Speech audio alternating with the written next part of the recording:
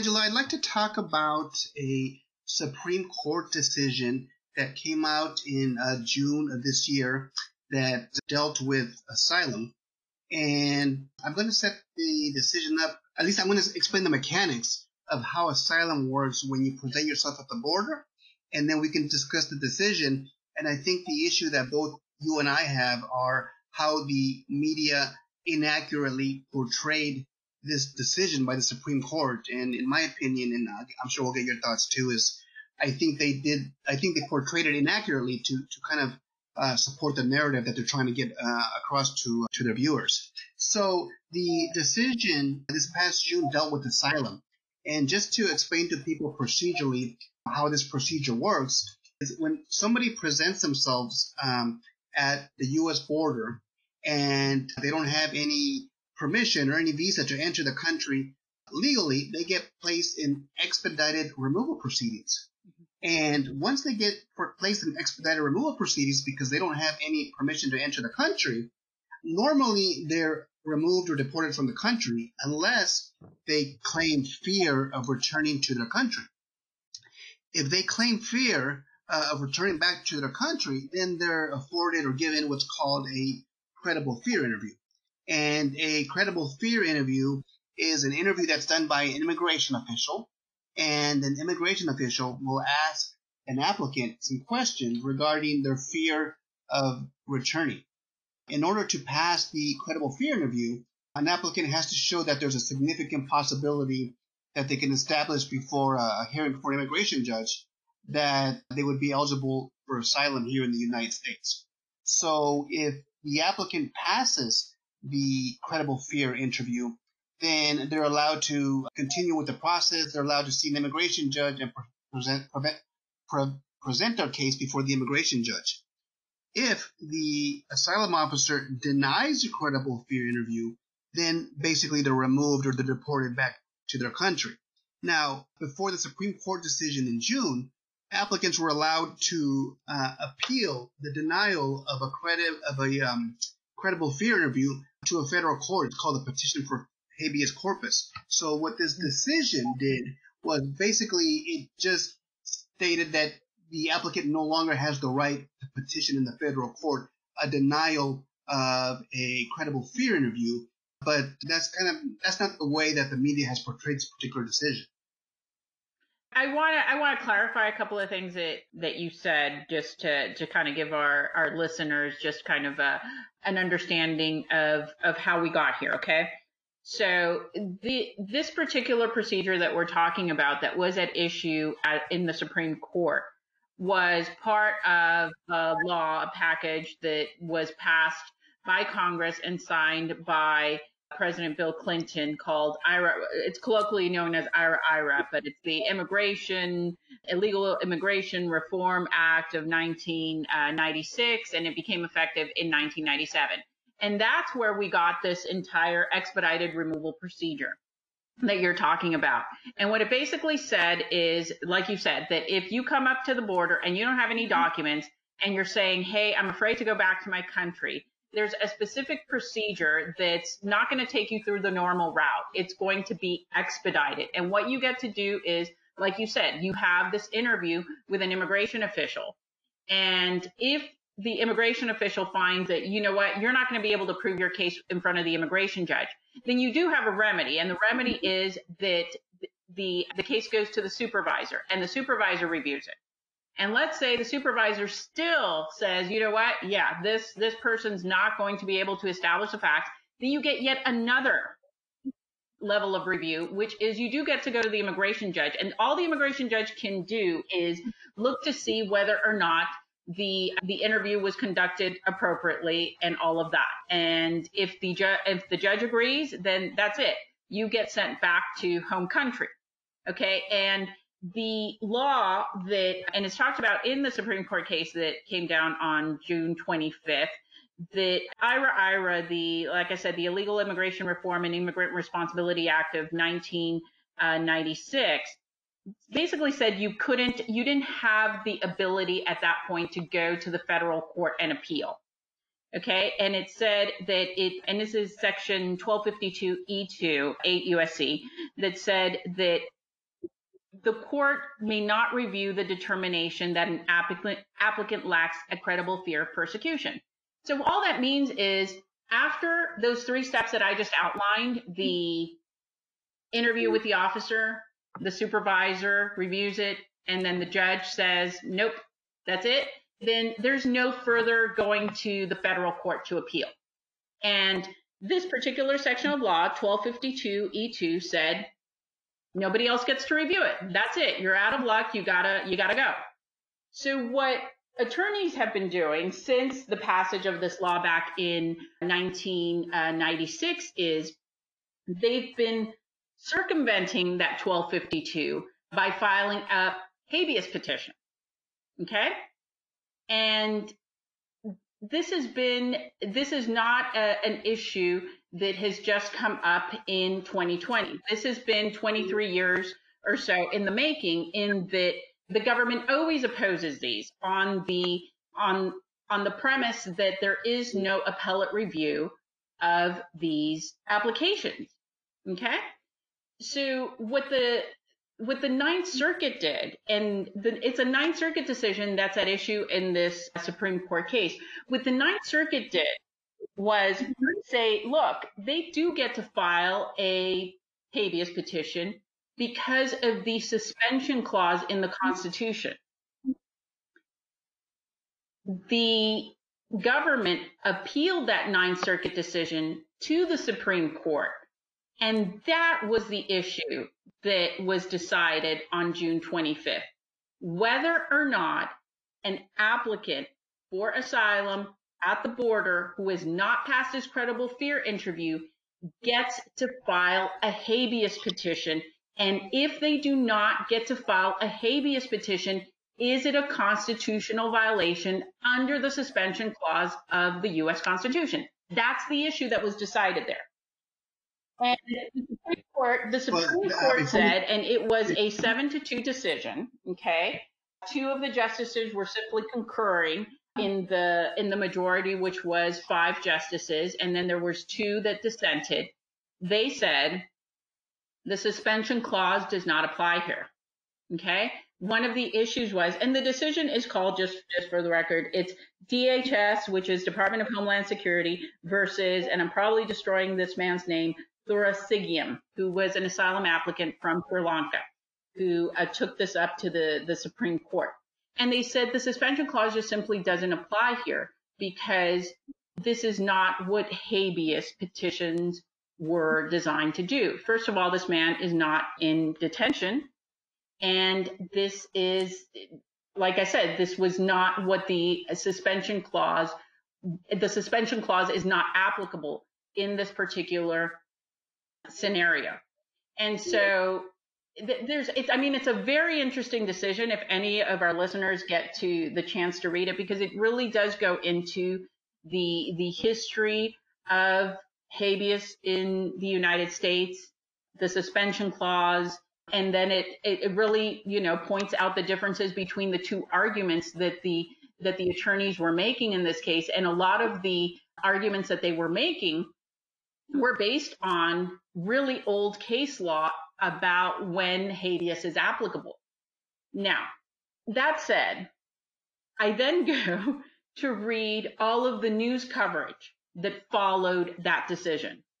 And none of what you and I just discussed was anywhere in the news media. I just want to read to you some of the headlines covering this particular decision. And I'm reading them from mainstream news media. Okay, so this is so taking in mind everything that we just discussed about what was actually decided in that Supreme Court decision, the Supreme Court says, the New York Times says, Supreme Court says rejected asylum seekers have no right to object in court. Okay, no, that's not what it said. No, that's not what the decision was about. Okay, follow that up with the Washington Post. Supreme Court agrees with Trump administration on limits for asylum seekers. Okay, a little better than the New York Times, but not by much. The Guardian, oh dear. Trump's power to deport asylum seekers boosted by Supreme Court ruling. Keep going. CNN, Supreme Court rules asylum seeker cannot challenge removal. And the NPR, Supreme Court sides with the Trump administration in asylum cases. Okay, none of those, like I said, is accurate of what actually happened, because this particular Supreme Court decision was very limited to a very specific group of asylum seekers, those that are seeking asylum at a port of entry and are subject to this provision of expedited removal. As you and I both know, because we practice in this area of law, most of the people that are applying for asylum in the United States are not applying in this method. Okay, they're applying through the normal, what we call the 208 provisions, which is they've either have come in through a port of entry with a visa, and then they affirmatively file an asylum application, and they go to one of the many asylum offices throughout the United States for a non-adversarial interview. And then if they do not pass that interview and they get referred to court, then they get the chance to present their entire case before one of the 250 or 300 judges in the United States and have essentially a mini trial where they get to present all of the evidence. That's where the bulk of asylum applicants is coming from, not the credible fear interviews at the border. You would not know any of that if you read any of the articles that I just pointed out to, because none of them talked about the procedural aspects or the facts that, you know, that make these individuals at the border particularly unique. And none of them really touched on the issues of what the actual legal issues were in the Supreme Court case. I mean, the one article that I did find that tried to touch on it, CNN did to a certain extent. They did at least mention that this was a 1996 law that limited judicial review. They did mention it. The one where they did try to go into it was a Fox News article where they did try to go into the background of this specific law and issue and what was at issue in the case. Now, I guess what I wanted to discuss with you, Rich, was what do you think is the reason why there is such a disconnect between a Supreme Court decision on immigration and the media coverage on it? One of the things, you know, since we both practice in this area, no other area of law is subject to this. I mean, for all our friends that do personal injury, family law, there are issues that go up to the Supreme Court on a variety of different legal issues. But it seems the ones that, you know, wind up making these news stories about is the immigration one. And I'm wondering why there's that disconnect. Do you think that it's because I've thought about it, and is it that the reporters themselves are not cognizant of what the issue was in the Supreme Court case, and they're just kind of all, for lack of a better term, just talking out of their asses? Or is it that the agenda to begin with is let's make it an anti-Trump story and no, you know, and let's just run with that? Is it that, you know, bad journalism? Is there an agenda? Is it the difficulty of explaining it to their particular audience? What do you think it is?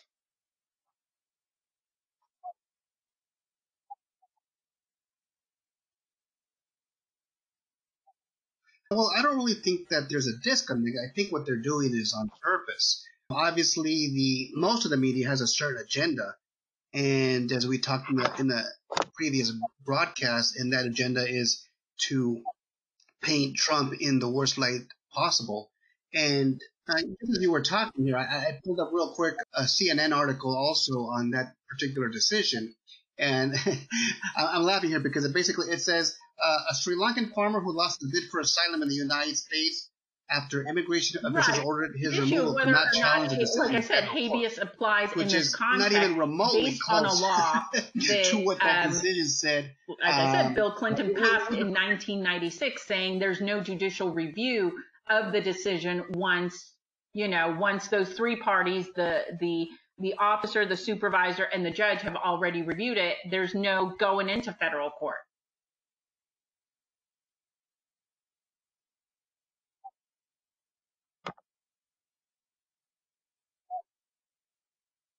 Yeah, so if you just read this article or any article that you mentioned, it makes it sound like people are fleeing persecution, arriving at the border, it gets denied, and there's no appeal of that right, of that denial, which is obviously couldn't be further from the truth.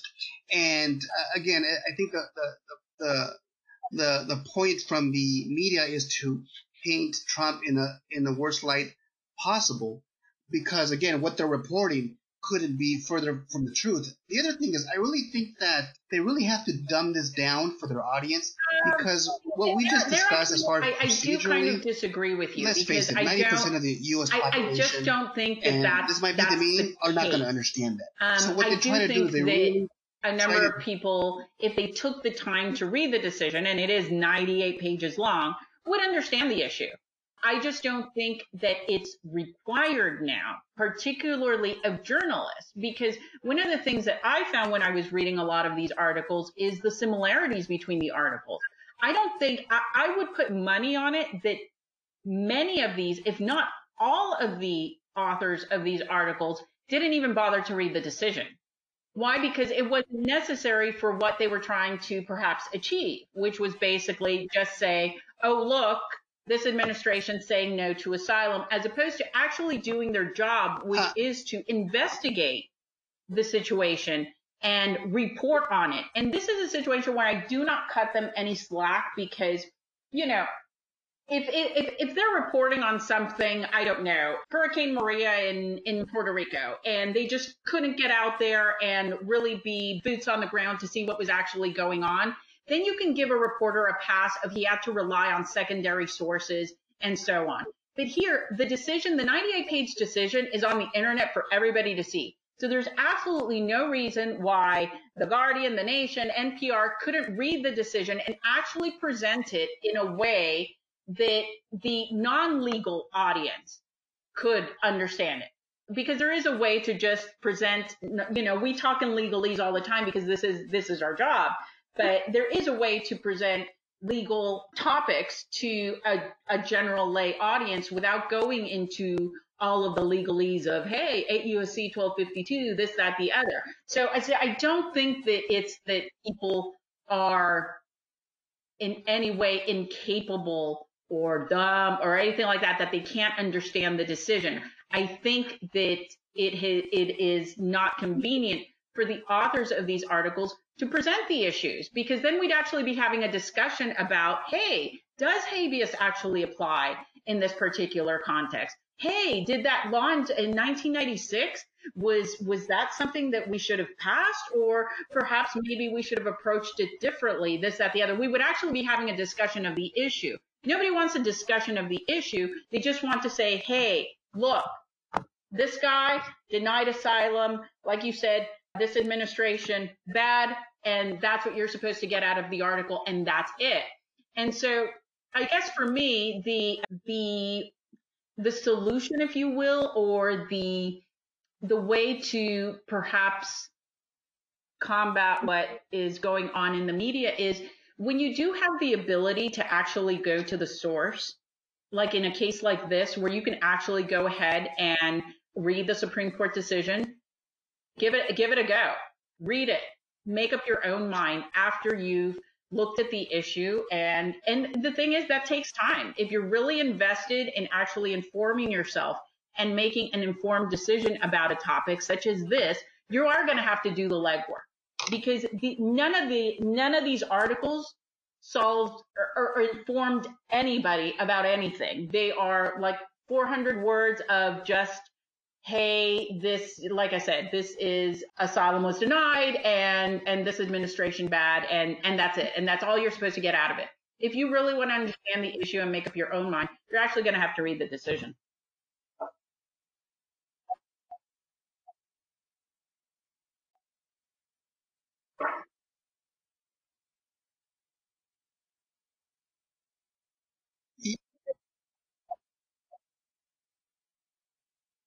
Yeah, but I mean, realistically, Angela, how many people are going to sit there and read the entire decision or try to get themselves well informed on what the decision specifically stated? And in this day and age, is that it's not the the reason era. CNN, MSNBC, they know not just about not just about this topic, but so many other topics. Headline, or maybe the first three lines of the article. And now all of a sudden, it, I know exactly what I'm an expert on it, and then so I just retweet it. I just start talking about it without not knowing anything, and here we are. Yeah.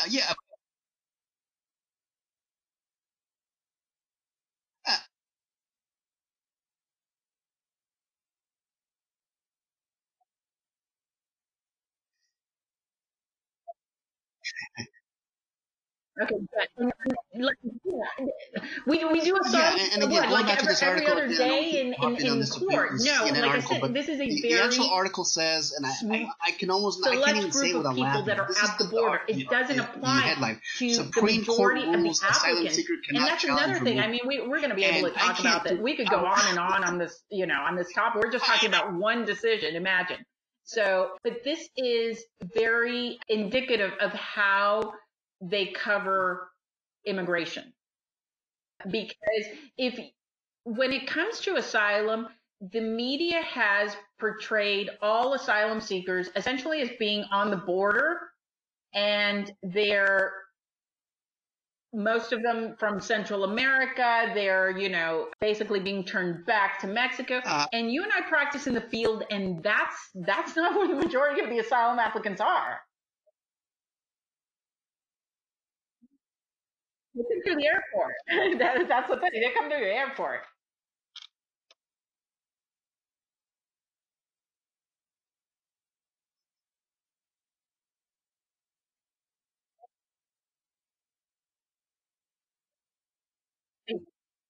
Correct.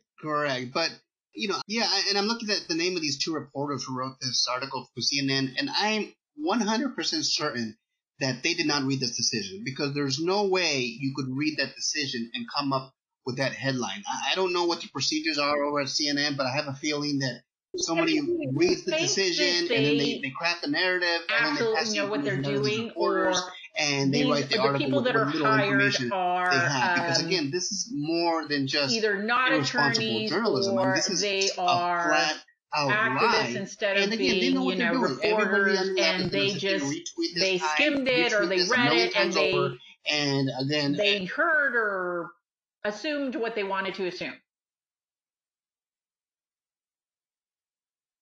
I mean, I would love the chance to.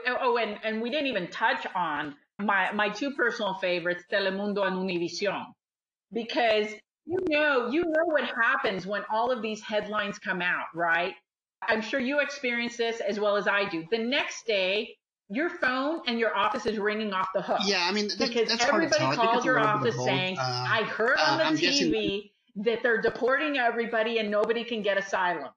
That's literally what happens the day after one of these decisions comes down, and the media inaccurately portrays it. They scare everybody, they get everybody riled up, and then the immigration attorney is the one that has to explain to everybody, okay, no, that's not actually what they said. So I don't know. I would love the chance to actually interview or ask a few questions of these reporters and say, okay, so when you're writing this article, okay, and it says, Supreme Court rules asylum seeker cannot challenge removal. Okay, what do you mean by that? Because that's not the decision I just read. So I'm just wondering how you got there. It would be a fascinating conversation, because then we'd really get to the answers that you and I are talking about. Is it an agenda? Is it that somebody didn't know? Is it that, because I would love to know, because it's not just one news outlet. It was all of them.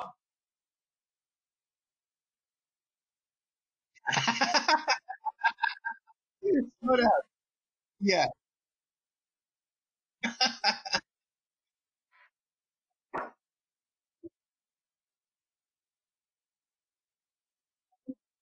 Right. In all of the articles, nobody was ever talking about, okay, can you file a habeas petition in this scenario when the law says in Yeah, 1997, and 1996, 97 this says that has you less to do specifically with had politics. In no other words, ability to this appeal isn't it. a right Nobody thing or talks a about left that. thing, a Republican And I don't think you or have to be a Democrat. lawyer This to is see about that in at the decision. least just present the facts. I mean, the standard is so low for the media now. The standard is so low that they can't even just present the facts and let people Mhm. decide.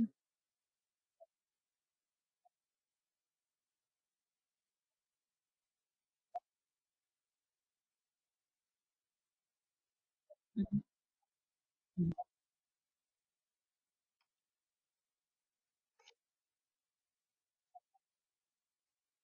Mhm. Yeah, correct. And again, it's just. I mean, when it comes down to it, if you want me just to kind of sum it up in a nice little package, I think the higher ups Sure. at And at the CNN end they of the have their day, I motive. They know think, to exactly what sum they're it up trying to as get well, across, it's about and ratings. somehow And there's so the many real of these facts and that the they information have gets to be so the dumbed ones down by that the time that it give gets to the reporter. an This is what you alarmist get. headline And again, I that think has no that basis in the they're decision, so afraid of just but reporting the facts because if they it report the facts, that means people goes are going to back be to able to ratings decide for so that, themselves. It's they get easier paid. for them to craft Because the if you start narrative talking and about tell people habeas and how they should think 1252E and all of that, then and you know what? Somebody and might move present on these, like you to said, these something deceptive that's, stories. the little shiny object. And that's all they are, a little shiny object, because they sure as hell aren't informing anybody.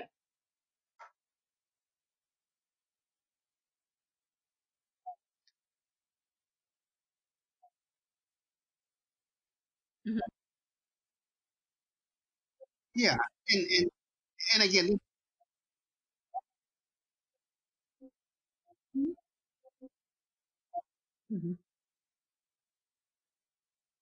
Mhm. yeah, and this, Mhm. Mhm. yeah, and this leads to a broader discussion. Obviously, not just dealing with Right. immigration, but obviously with To the make COVID. the And point not to get earlier, off this track is here, a but situation read a where, CNN in headline: your "Baby example, dies of we COVID." Well, really what the heck's going can't on here? go to the And you start scroll hospital down and you see and that see the what the baby was born child with died of, heart was it COVID or complications, something been else. given In out this of the scenario, hospital you do for the have last the 8 decision months, online. and they So died of the heart I problem, but just know you happened to keep have saying COVID. that, But again, you read the I'm headline, basically it the gets only nerd retweeted who read the 100,000 98-page times, and decision. people think that But, babies are dying all over I the place hope, with and COVID. if So, there's any, it's along the same line, younger and people again, out there it all who has to do are with the media listening to trying to this, who want to become craft the attorneys, or narrative who are that just they want to get really out, and interested unfortunately, in knowing more about the subject and not relying on the mainstream media for their information, I would encourage you, read it, give it a shot, even if you only read the headers. I still think you're going to be so much more informed than if you read any of the articles that we mentioned tonight.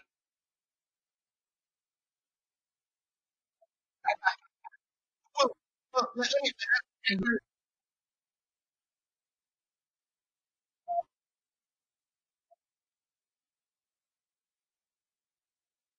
Mhm.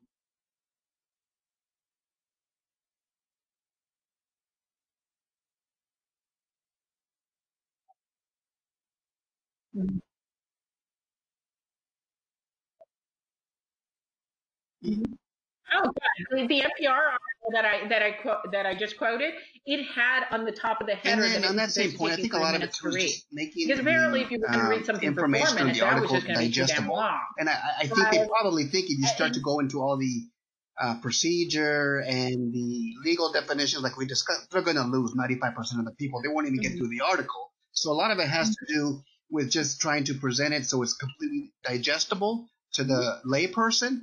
And again, Mhm. unfortunately, when you do that, the facts suffer. Well, And I'm I sure they still have think that statistics saying that the average it's person necessary will read if an we're going to article be able for to move 45 the seconds. discussion I'm sure along, they have it broken down that regardless way. of where you stand on this particular issue. You've got to understand the facts and the law underlying it, and not rely on just these 400 word little blips that absolutely do nothing. Well, but again, I'm sure they have the statistics showing that 4 minutes will lose everybody. These are all kind of pretty uniform, these articles, but to do this article the right way and present the facts the way they should be and analyze the decision the way it should be, it's going to be a lot more than a 4-minute read. But obviously, Yeah. they're not going to do that. Oh well. But we will shortly, because we've run out of time tonight, discuss the more timely one that is about the DACA ruling.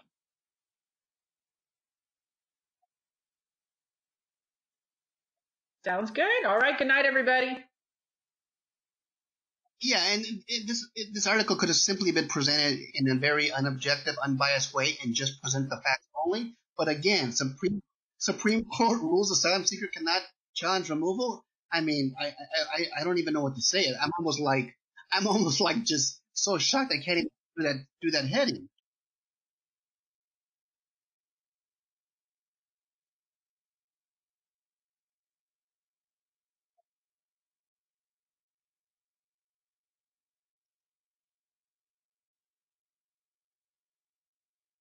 Yeah, so we'll save that for the next podcast, and then we shall go from there. Next podcast, and then we shall go from there. Good night.